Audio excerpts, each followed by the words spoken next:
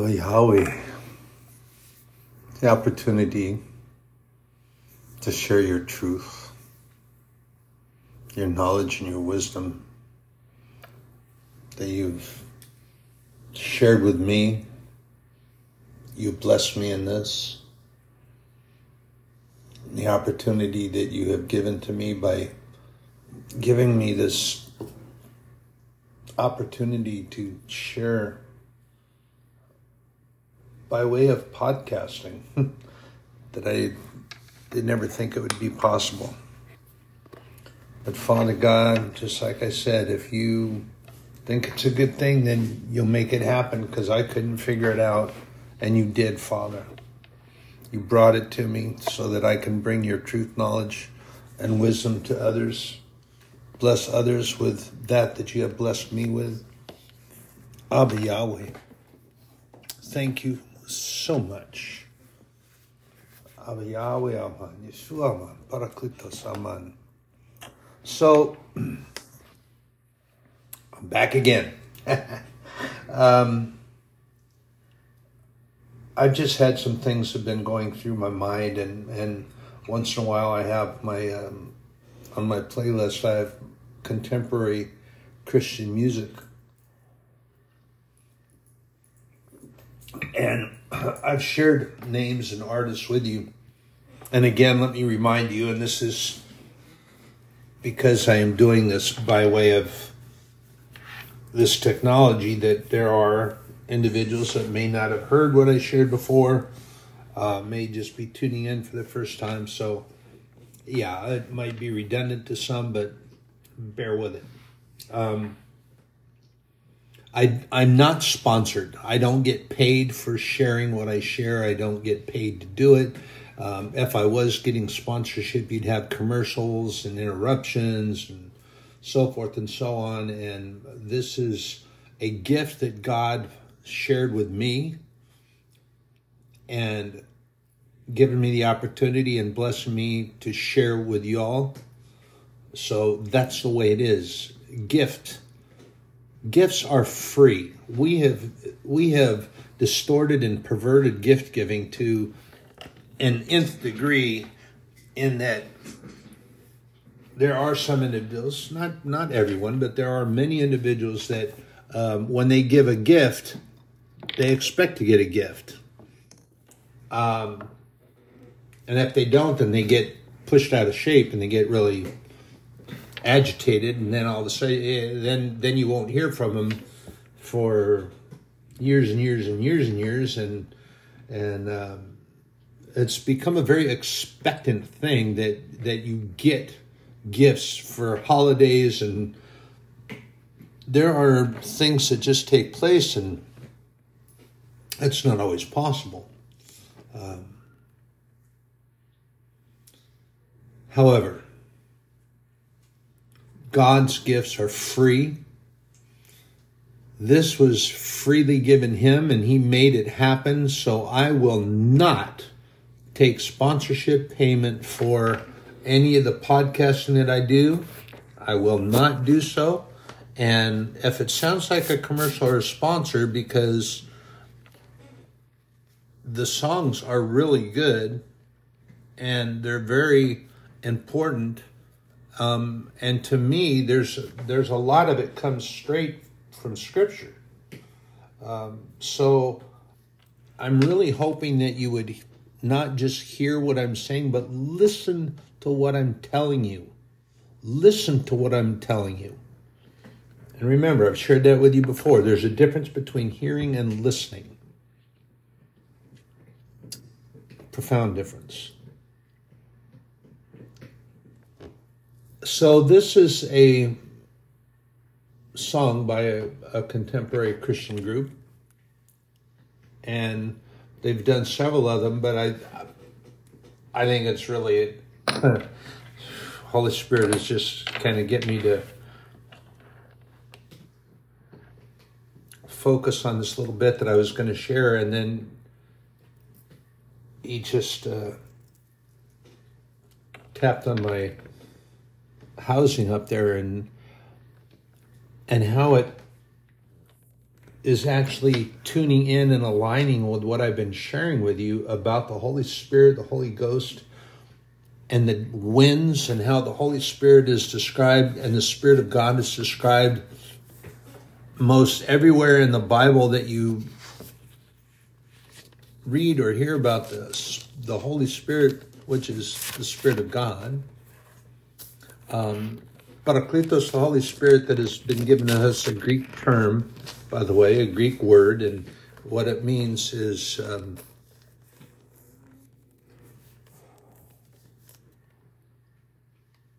literally translated, it means to walk beside or come alongside.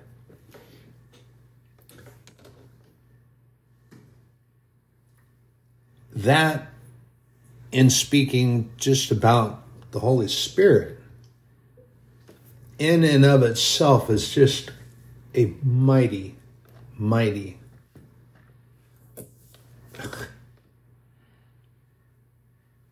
He guides us by walking with us. Now, you'll get some people that will guide you and they'll give you directions on a map or point you out, and then you're on your own. There you go. Remember what God tells us? He will never leave us nor forsake us. The Spirit of God is the Holy Spirit, Parakletos, comes and walks alongside, guides us. And when it need be, there's a detour in the road, we need to take it, and we have to be and faithfully believe that the detour is the road. There's a reason for it. I've shared with you that pretty intense incident that took place on the roadway, and at first kind of griping about the fact that I had to kind of circumvent roadway and find a long way around, and by the time I got around to where I needed to be, everything was okay. I was getting through the backed up traffic there, but still had to wait. And then it got to the bridge that I cross all the time. It was a deplorable mess, and it had most recently happened. And had I been there without a detour, without all that happening, I would have been right in the middle of all of that. So there was road construction things going on, and you had to take turns to get around that. But in the midst of that, there were some impatient drivers, and they couldn't deal with it, and caused a huge incident, vehicular incident that took place on the bridge. And the reason I call it incident and I don't use the term accident is because an accident would imply that it was just beyond anyone's control. No, this was not beyond anyone's control. You had impatient, imbecilic attitudes, and they were in a hurry, they were in a rush, they didn't want to wait for anything, and the causation was that. And cars collided. It was not pretty. It was not good. And had I gone and pursued the normal routing and didn't, and honestly was getting a little impatient myself, and I didn't want to go straight and was going to try to circle around and get around the other side, but it was really bad. Had I gotten through over there and continued pushing through the process, I would have been right smack in the middle of what took place. And who knows what would have happened. I carry passengers. God was keeping me safe. He was keeping them safe, and He took us. The Holy Spirit was walking beside, or in this case, driving.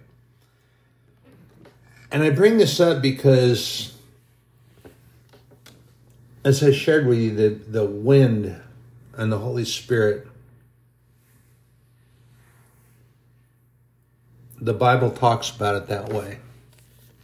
The Holy Spirit comes and walks beside us, and it's that breath from God that breathes into my lungs every morning, getting me up, for the day. And whatever's going to take place during the course of that day, he already knows. The day is his. But I want to share this song with you because it is exactly how many of us are during the course of our day. It is exactly how we are and what we do. And this is in that group I said, it's called Need to Breathe. Thank you, Father, for your breath in my lungs. Thank you, Father. So the song is this. And I've got the lyrics. I'm going to share them with you because I think it's very pertinent to our walk in life, to the way many of us go through life, act in life, and the way that the devil plays in our minds. And the very first thing is white lies and desperation. Hard times and conversations. No one should ever love me like you do. And I'm going to pause here and I'm going to go back in because there are a lot of folks that think it's okay, that white lies are okay. And I've shared this before. But the Bible tells us that a lie is an abomination to the Father. A lie is a lie, is a lie, is a lie. There is no little white lie, the coloring of truth. Well, it depends on the spin you put on it. No, it doesn't depend on anything. If you're not telling the truth, you're a liar, and it is an abomination to Abba, Yahweh, our Heavenly Father. Period. Period. If you're not telling the truth, it's a lie, and there is no little white lie. And here's how folks try to justify the little white lie is okay. So they teach a child that they shouldn't tell the truth because it could hurt somebody's feelings. So if you tell a little white lie, in that case, then it's okay. But I've shared with you the analogy this way. And I'll do it again. So you have a man and a wife who lie to each other, little white lies, because they're trying to spare their feelings. They love each other, but they don't want to tell the truth because they're afraid that it's going to hurt their feelings. But the reality of it is that the truth should have been told, period. So they decide that a little white lie to one another is going to be okay. Because he didn't want to tell his wife that new dress she just spent a small fortune on did indeed make her look like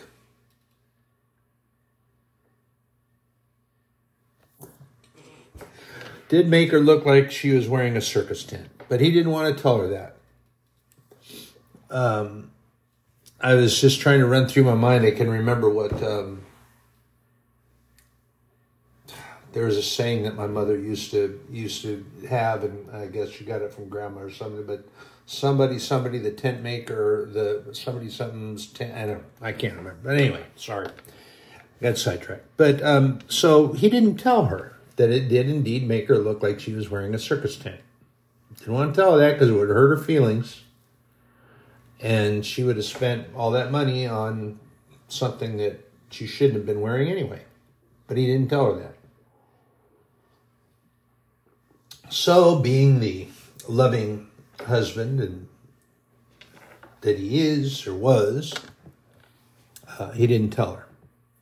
Now, she didn't tell him that those swank chicos or whatever they call them, I can't remember. They used to have a term for them, the dockers or something. I can't remember, but they were a certain kind of pants.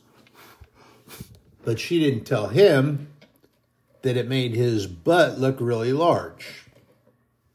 Oh, excuse me. Was that offensive? I'm sorry. The derriere or the rear caboose, or however you want to put it. But she didn't tell him that his butt looked really large. So she didn't want to tell him that because that would have hurt his feelings. So he did. She did. So they go out on the town for the evening. It's date night. she finds out from her friends, who she's known for many, many years, even before she got married to Joe Blow, and Mrs. Blow had known them for a lot longer. Well, they got in the bathroom and they go, "Oh my gosh, why are you wearing that hideous dress?" And she said, "What are you talking about? Joe told me that it makes me look pretty. It's flattering." "Oh, darling, no." And all 6 of her friends, and I don't know why women do this, but when they go to the restroom, they have to go in, they have to mob in. So she's got 6 friends that are in there with her, and they're just in there. I don't know why women do that. Guys don't do that. I don't think. None of the guys I used to go around with ever did that. But anyway. So they're telling her the truth. They're saying, "Oh, no, darling. It makes you look like you're wearing a circus tent. It is not flattering. It's horrible, hideous. Why did he buy that for you?" Well, he didn't buy it. She did, but she didn't tell them that. And she didn't worry about that. She just was upset with the fact that he lied to her, and now she's mad. So she's storming out, and while they're in there telling her the truth, his buddies are there, and he takes a moment, and he goes up to gets some more soft drinks or beers or whatever they're having, and he's up there, and then one of the guys comes up to the table and says, "Joe, man, what are you doing with those pants? Those trousers are terrible." He goes, "What are you talking about?" He said, "Let me tell you what, man, it makes your butt look like a train caboose. It makes your backside huge, brother. Why are you wearing those?" And he said, "What are you talking about? My wife didn't say anything." He said, "Did she buy them for you?" He said, "No, I bought them." "Brother, I hope you carried your receipt. You should take them back."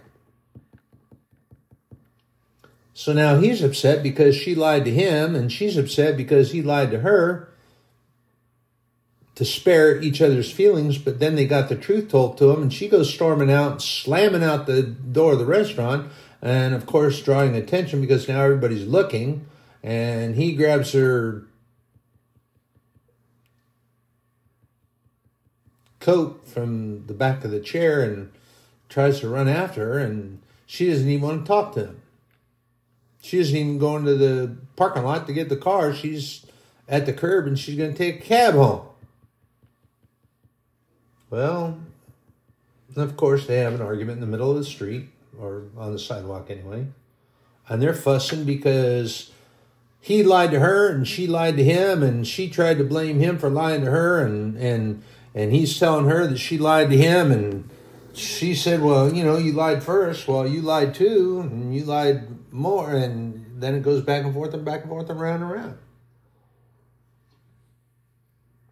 A lie is a lie, period. And there is no gain. And here's the other thing too. You have to remember that if you get them to lie once, they're going to lie twice. And many times if you tell a lie, you've got to tell another lie to clean up that lie or to cover for that lie. And then you have to continue down that road. It's not a good road. And most of the time it's really bumpy, and it's not good for the shocks. Because occasionally you're going to get a real big shock. A lie is a lie, period. And a lot of times, as in this case with the lyrics of the song, white lies and desperation. You didn't know what to tell her. She had got that they're getting ready to go out on the town for dinner with all their friends. Kind of a desperate time, and he didn't know what to tell her. She would have been upset there, and she went to buy it because didn't think she had anything. Hard times and conversations. No one should ever love me like you do. Sometimes my bad decisions define my false suspicions, and no one should ever love me like you do. Love me like you do. Well, see, that is that white noise of Satan. And he convinces you that you have allowed that those bad decisions are a definition of your false suspicions that are unfounded most of the time anyway. Hence the word, false suspicions. Where do those come from? From the liar himself. False evidence appearing real, coming from Satan. His name is fear. He is also called liar. And that's what he does best. He lies, deceives, robs, steals. Now see, when Jesus talked about him coming in, for the thief breaks in to rob, steal, kill, and destroy. Jesus isn't talking about physicality there, brothers and sisters. He's not talking about, here comes the devil right now. He's kicking in my back door in the backyard. My service dogs are hiding under the blankets, and he's coming over here to kill me at my desk while I'm studying and sharing. That's not what Jesus is talking about.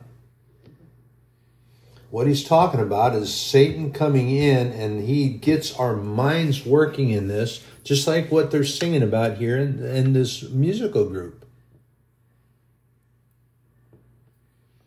That my false suspicions, and no one should ever love me like you do. But here's God. While I'm on this road, you take...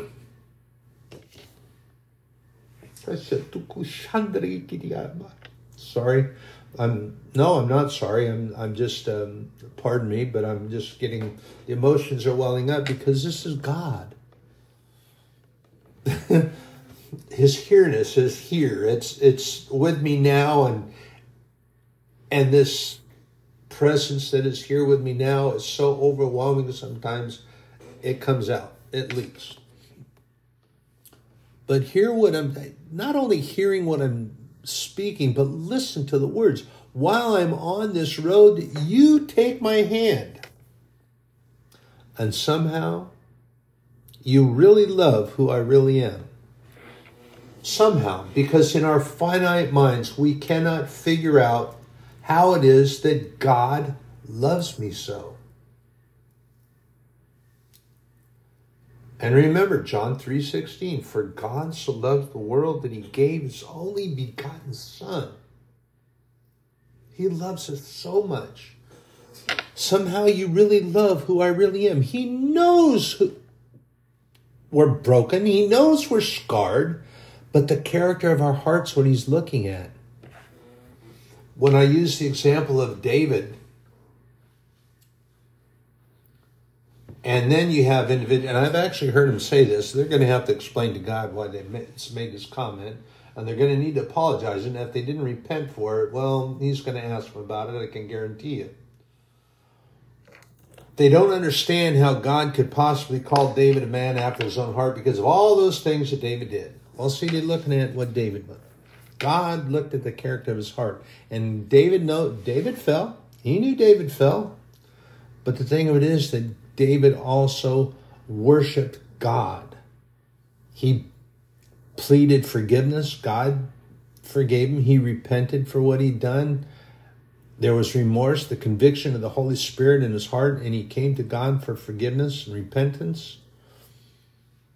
But one of the most egregious things that, and everybody wants to throw this up about David, Uriah,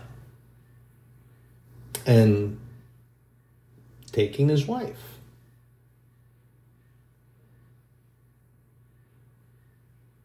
God told David, one of the biggest things that David wanted to do to honor God was to build the temple, a place for his tabernacle, the gathering place for the people. And God plainly told me, he said, David, you will not build the temple. I will not allow that. And he reminded him through one of his prophets exactly why. David didn't argue. He didn't get mad. He didn't stomp around like a spoiled child and stomp his feet and get all pissy and moany about it. He knew what he'd done and repented for it. But God, being the Heavenly Father and the good Father He is, He said, you're not going to be allowed to build the temple. He said, I know that that's what you really wanted to do. And I know that you did that to honor me. He said, but you can't. And you won't. Your son will build the temple. That I will allow. And Solomon did build the temple.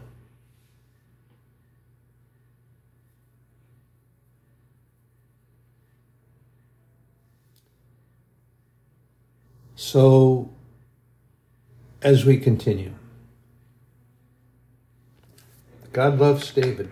God loved David and continued. Called him a man after my own heart. Further I share. I push you away. Still, you won't let go. You grow your roses on my barren soil. Brothers and sisters, many of us feel that way. We do push God away. When God has had his greatest distance, or what we think is his greatest distance, or what we perceive that, it's because we have turned our back on him. Look at what's going on in this nation. This very nation where we live used to be one nation under God. And the forefathers established it to be that. We've turned our backs on the Lord God Almighty. Yes, we have. And I plead the case for our churches to get back into this that we used to do. I've shared with you, maybe I did, maybe I didn't, I can't remember. I'm an old guy, remember? But I can remember as a young boy even. And I remember Billy Graham. And I can't remember, though, if he was the White House chaplain or if he just got invited a lot. But it seemed like he was there a lot, which is a good place for him to be. And a good place for any government that is a good, sturdy, strong government should have pastors and ministers and coming to the White House and praying for those that work there and for the Congress. And I can remember that when they started televising congressional sessions, they first started in prayer. Then they would say the Pledge of Allegiance, and then they weren't about business.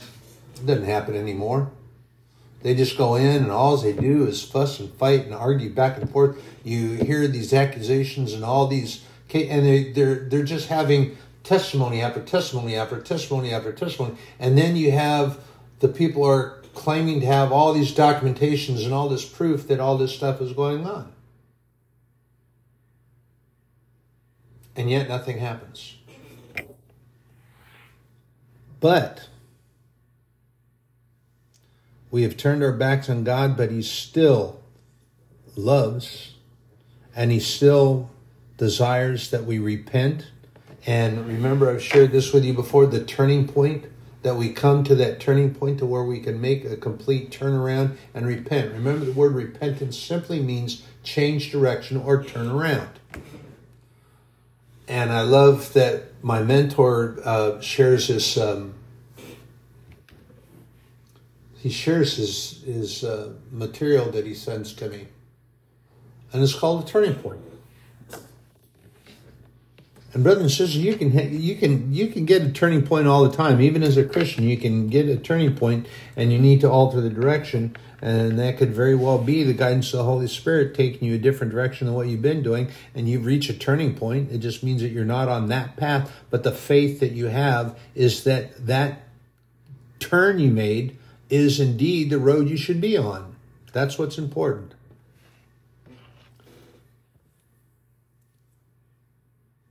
So the question that they sing continually is, who am I? Who am I? Who am I to be loved by you, God? Who am I?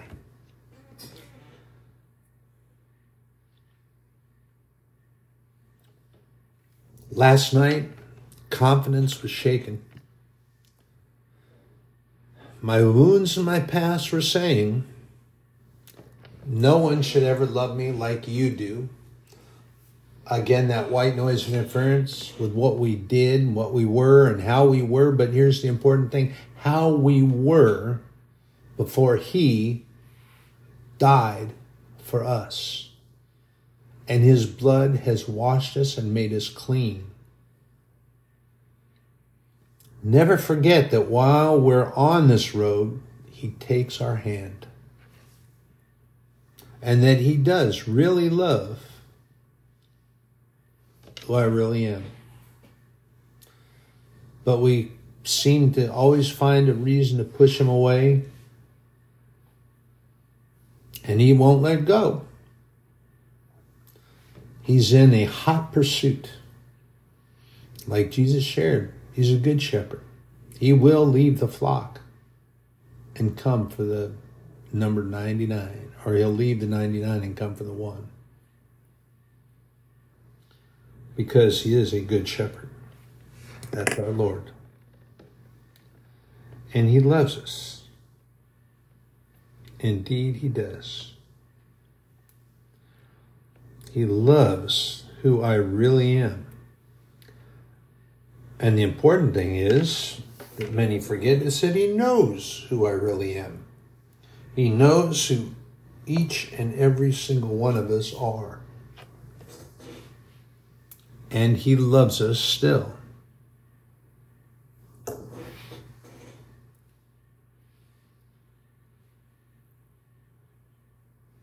And this last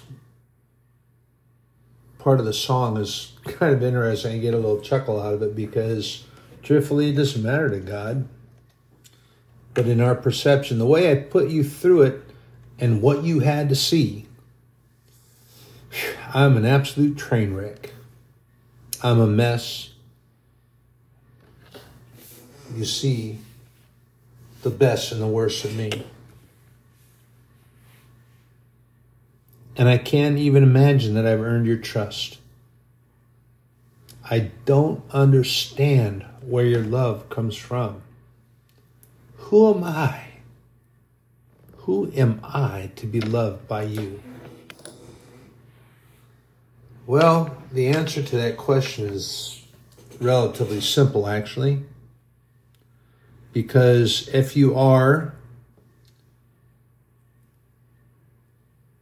a true Christian, if you are not a label head, and you are a true believer,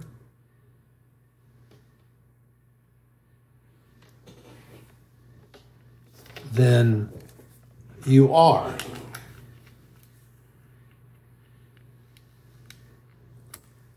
a child of God, an adopted child. You are an heir, a joint heir in the kingdom of heaven. And he has invited anyone to come to that realization. You have to come to that. You have to come to that realization, because that is indeed what we are. And repentance gets you there. It isn't anything that we do. It is by his grace.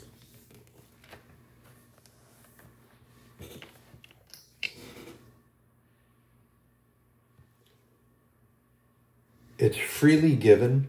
Nothing that we can possibly do, nothing that we ever possibly did has earned us the sacrifice that Jesus made for us. And there's some people that, oh, I'm a goody two-shoes, yada, yada, yada.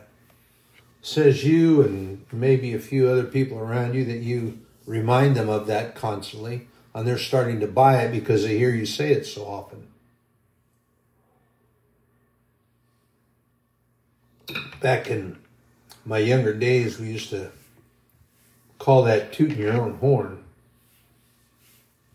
So you blast your horn to make sure that everybody sees you, first of all, and then as you go by, you make sure that you're telling everybody what a good person you are and how great you are. But you know, the only problem with that is that the first slip up you make, condemnation comes.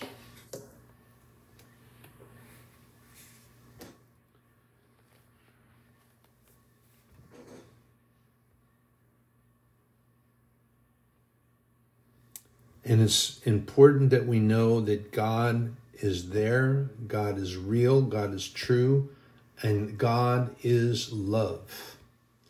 Nothing we can do, like in the verses of that song, you can't figure out. Who am I to be loved by you, God? I am a child of God, a child of the King. The Lord, creator of all things made, has given me a chance to repent for all that I've done,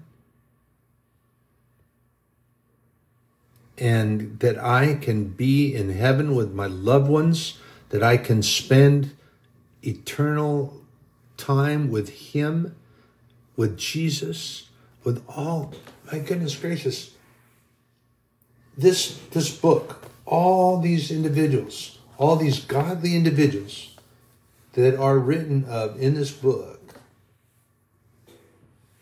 going to be able to see them. We'll be able to communicate with them. We're all going to sit down at this massive, massive tables and dine together. Wow.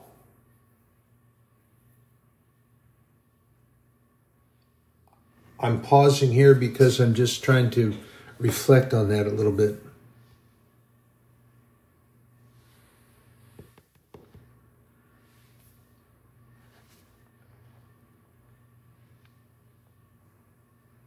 It's powerful, brothers and sisters. It's absolutely powerful.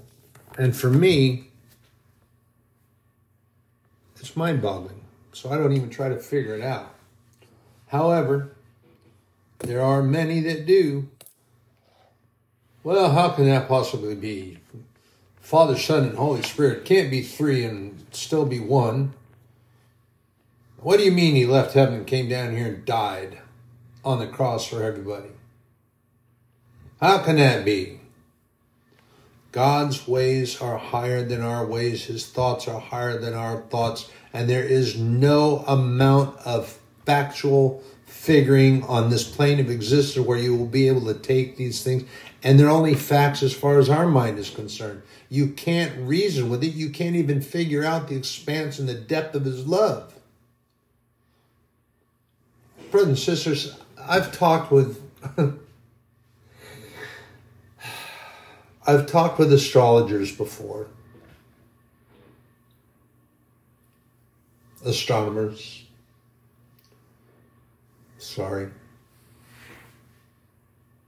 Astrological signs. Astrologers are those that read all that mumbo jumbo and they make up all these signs and things for people to, okay, for this month you have to have this astrological sign, and then you do this and you cut off so many heads of so many chickens and everything's going to be good to go.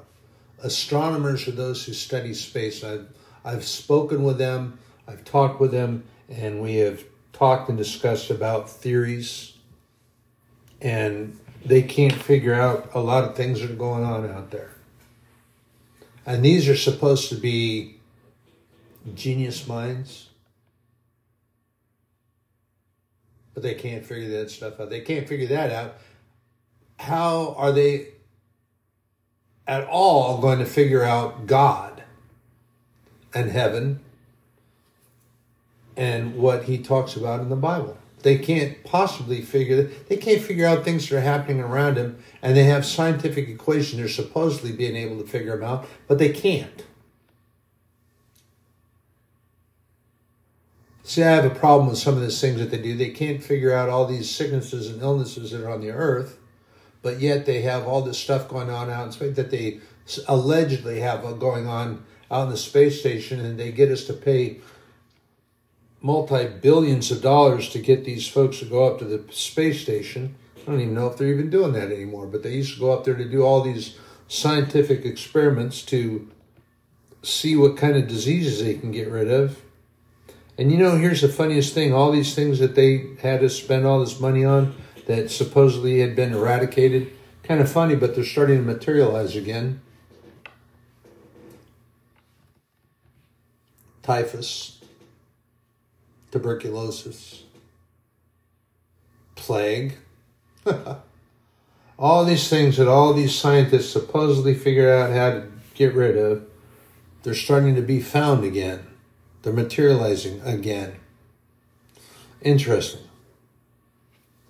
I find it fascinating myself. I find it interesting. And yet they're going to try to tell me, they're not telling me anything because I don't care. You've heard me say that often enough. I don't care. And I don't. I don't care what they can tell me. They can tell me anything they want. They can sing about it all day long. I don't care. And I don't care. Because I know what the truth is. And the truth has set me free. John talks about that. And what is the truth? The truth is Jesus Christ, the Word of God. And as John shares with us, who the Son sets free is free indeed. Jesus set me free.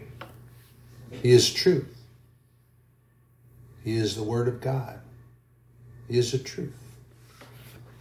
And he was with God. He was in God, with God, from the beginning, manifest, made flesh, and came here and died for me. And as Hebrews 11 shares with us, now faith is the substance of things hoped for and the evidence of things that are not seen. So my faith is the substance that when I get to heaven, and my hope, my faith tells me that when I get there, the angel's going to be there, and I'm going to be able to peer in through the gate, and I'm going to see in the distance, there's my Father. And he's going to greet me. I'm going to hear him say, "Welcome home, my good, faithful son. Welcome home." Brothers and sisters, that's what I want to happen. But here, let me share this with you too. At the same time, there's this great fear, but I don't think that let me rephrase that. It's not going to happen to me because I won't let it happen to me. And I pray the Holy Spirit to keep my strength up. And that I will not arrive and be met at the gate by angels that won't let me come in. And then the Lord is going to be, because they signal him to come over, and here comes Jesus. And he's going to look and say, "I never knew you. Depart and be gone." Oh my goodness. Will that be, whew. But brothers and sisters, that's not going to happen. If you maintain your faith in God and be a true Christian and not a label head, And not a self-proclaimed Christian. You must practice the truths that you find in the Word of God. If you are going to speak the talk, then you must walk that walk.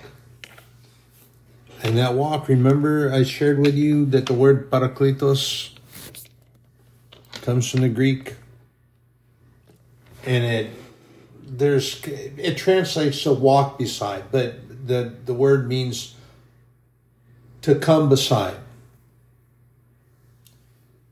So the Holy Spirit comes up. He walks beside. And he guides. And he guides by walking with us. Not by pulling out a road map and pulling out this thing and saying, okay, so you're going to go down here and you're going to go down about half a mile here, then you're going to turn left, and then you're going to have to turn right, and then you're going to go around the city 2 times, and you're going to go over here and down and get a boat. And it doesn't give directions like that. The Holy Spirit does not leave nor forsake, because the Holy Spirit comes from God. And what did God tell us? I will not leave you nor forsake you. The Holy Spirit is with us. Period. Period.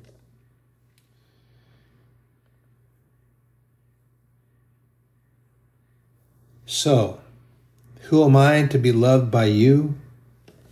Father God, I am your child. You made me. I am fearfully and wonderfully made. You knew me from the beginning. You sang over me before I came. You sent me here. You had a plan. You have a plan. I'm in your plan. Father, you and I have a covenant.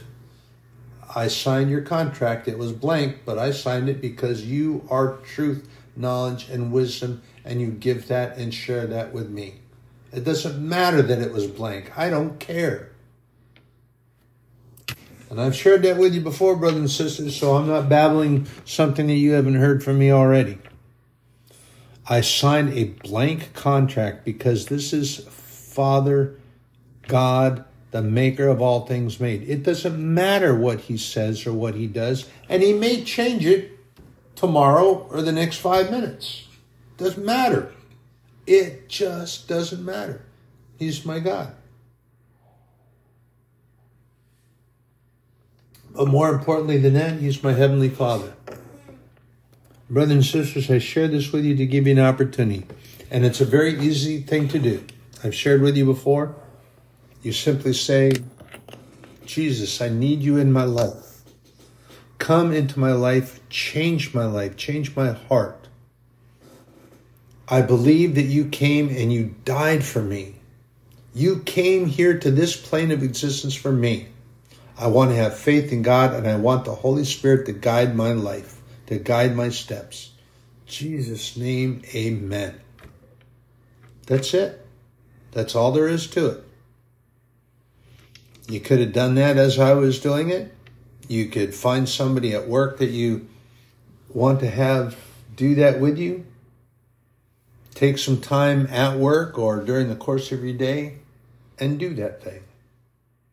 Easily done. Easily done. Brothers and sisters, you are in my prayers on my going out and my coming in. Be blessed.